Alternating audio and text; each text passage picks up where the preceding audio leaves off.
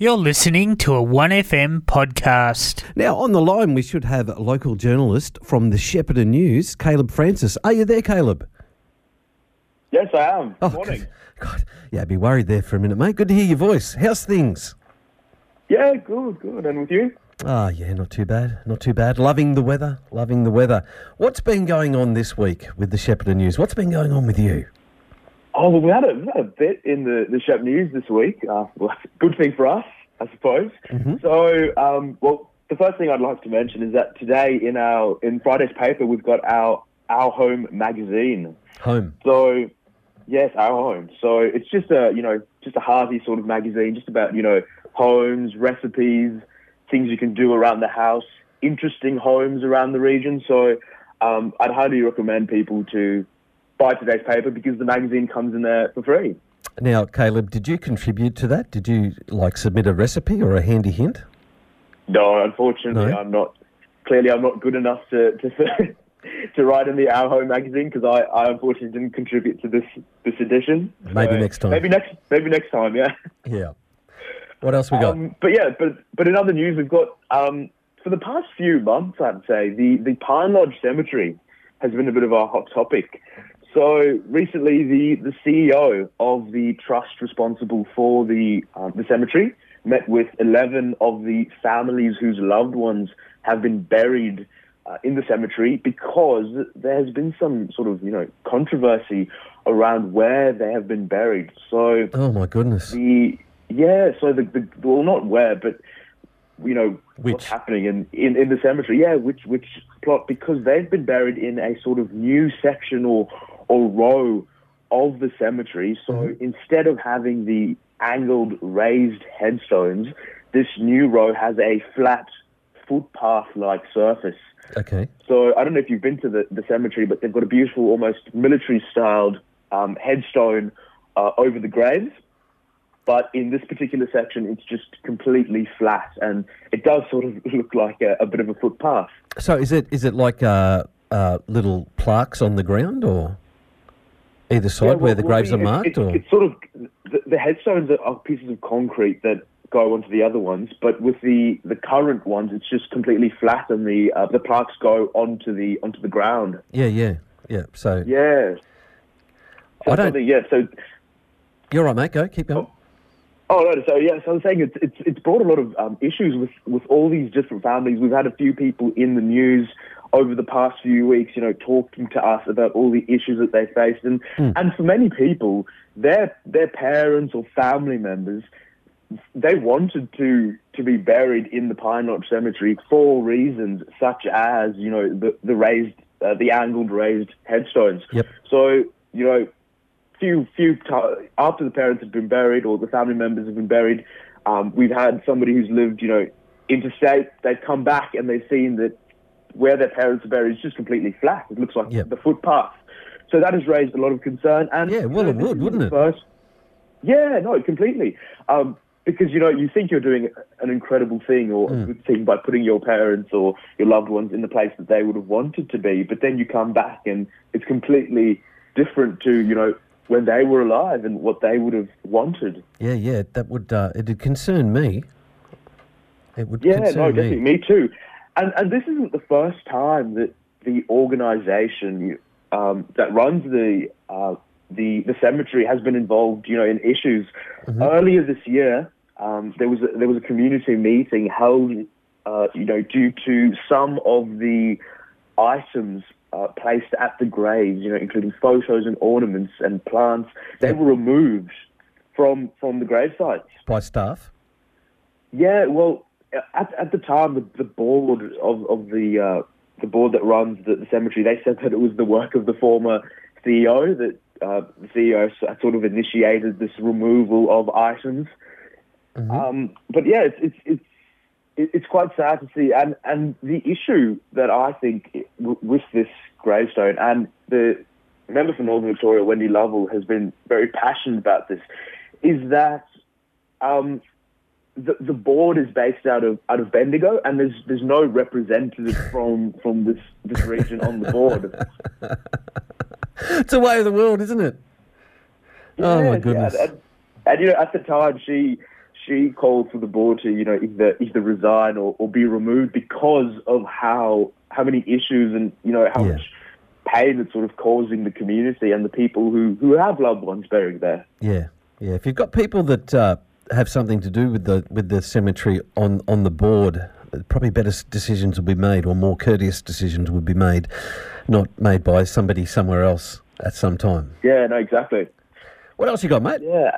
Well, we saw the mayor this week, along with Shane Tarley, along with Councillor Jeff Dobson and a Talligarupna farmer, Nat Akers. They went up to Canberra. So the reason, Sorry. Well, the reason they were there is, to raise concerns or awareness about the federal government's plan to take more water from the Murray-Darling irrigators. What's up with that? Yeah, so what's happened was, according to, our federal member, Sam Birrell, so he was saying that the government was sort of planning to rip up the Murray-Darling Basin plan and take more water from the regions. That's nuts. So, yeah, no, it's incredibly crazy. And to think that, and obviously with, less water for agriculture, this affects food production, which results in higher food costs. So they were all up in Canberra to sort of raise awareness and to highlight that, we as a region, we don't want this. We do need our water and we do need our agriculture. Yeah, it doesn't make sense, some of the decisions to do with water. I mean, plants grow in the ground, but you need water to make them grow, and you take the water away, well, we all go hungry. Exactly. But yeah, so and it's incredibly important for Greater Shepparton in particular as the food bowl of Australia. And one thing that I thought was pretty maybe not funny, but the mayor sort of coined a phrase. He said, don't bite the hand that feeds the nation. Yeah. So. Yeah. And I think that's very important because we sort of do. Yeah. Oh, we all do it every single day. Yeah. Just not on this kind of scale. But he's right, 100%. Yeah, but so important conversations are happening, in the community, and our community leaders are going up to Canberra to discuss it, which I think is really good. And it just shows the type of leadership that we have, not just, when it comes to food, but like I mentioned before, with the cemetery, with these community issues, we've got our representatives clearly, representing us and sort of defending us where they need to. Yeah. It's like everything's outsourced. We don't get to make any decisions ourselves. It's a bit strange. Yeah. Now, have you got one more for me? Oh, sorry, mate. Keep going. I do have.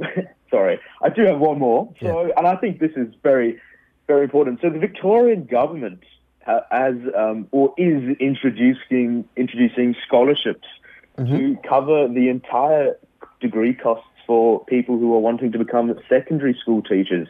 Yep. So when are you going to start teaching, mate? No? I was thinking about it, but journalism is at my heart, so... Yeah, less kids with journalism What too. about you? Me? I can't even teach myself to wash my dishes properly. I am the world's worst teacher at anything. My goodness, you really don't know me. But I think, as somebody that's, sort of graduated from high school at the end of last year and, see the sort of the strain that the lack and or the shortage of teachers has had. I remember we've had, a few days, particularly with COVID, we'd have a few teachers off and we'd have to cancel days of school because of, because there weren't many people to teach us. So, this new initiative is the government is introducing is part of about a almost $230 million package. And what it will do, it will, support teachers, throughout their degree. So people studying to become teachers, helping them with their studies and their living expenses and all that. And then I think once they've graduated, the final part of the scholarship will be given if they complete 2 years in government schools as teachers once they've graduated. So I think it's really good. It shows that, they're not really just, giving any person a degree. You've got to sort of show that you're interested and that you want to be a teacher. So even though, it might be good for some of us, if I had to do it, I wouldn't get the full amount because I wouldn't be teaching afterwards. I'd still be working as a journalist. So I think it's really good that they've got these plans in place that, the system isn't really abused and that they can still get something out of it.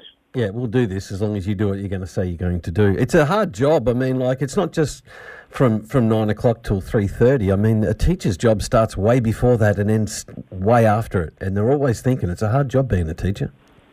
Yeah, exactly. All the planning that has to go into it, planning. I had some teachers that they used to be, sick on days, but they said, I still have to, plan what you guys do for the day, regardless of whether I'm in bed or not. You can't not do anything during that day. So, take my hat off to all the teachers out there. Yeah, it's a big responsibility.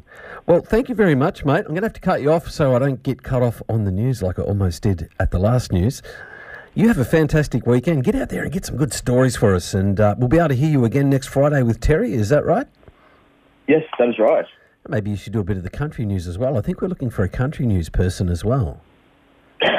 Maybe I'll speak to some of my colleagues. Yeah, country news isn't really forte, but give it a try. Ask around. One of them might like to talk. I think we might be looking for one. Sorry, Terry, if I've got that wrong. I may have misread the messages from Terry. But Caleb Francis, thank you very much for taking time today to speak to us here at 1FM. It is really, really appreciated. Thanks, Slomo. All right, you have a great weekend, mate. I'll be reading your stories.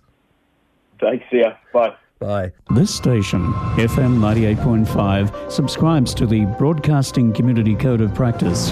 The Code of Practice is a set of agreed standards that have been developed by community radio stations across Australia. They reflect the unique principles of community broadcasting and guide stations in a whole range of activities, including complaints handling and Australian music content. If you'd like a copy of the code, please contact us during business hours and we will mail a copy to you. Having trouble with your internet? Has the NBN failed you? Are you only able to get the slow satellite NBN with very limited data? Are you not able to get the NBN at all? Starlink is the answer. This is a standalone internet system that I personally use at home and have tested at speeds of over 250 megabytes a second. If you are fed up with slow, unreliable internet, then call us now and book a service call to see if Starlink is right for you. Jason's TV, 0403 688 666. 1FM sponsor. You know the garden could do with a makeover, so what are you waiting for? Cleve's Garden Supplies have got everything you need to get the job done, and they're open 7 days a week. Coloured mulches, decorative pebbles, river stones, crushed rocks, sands, gravel, sleepers, topsoils, pavers, you name it, they've got it. They'll deliver small loads and big loads straight to your door. Drop in and see them at 20 Wanganui Road, Shepparton, or give them a call. 58212 111. That's 58212 111. 1FM sponsor. You've been listening to a 1FM podcast.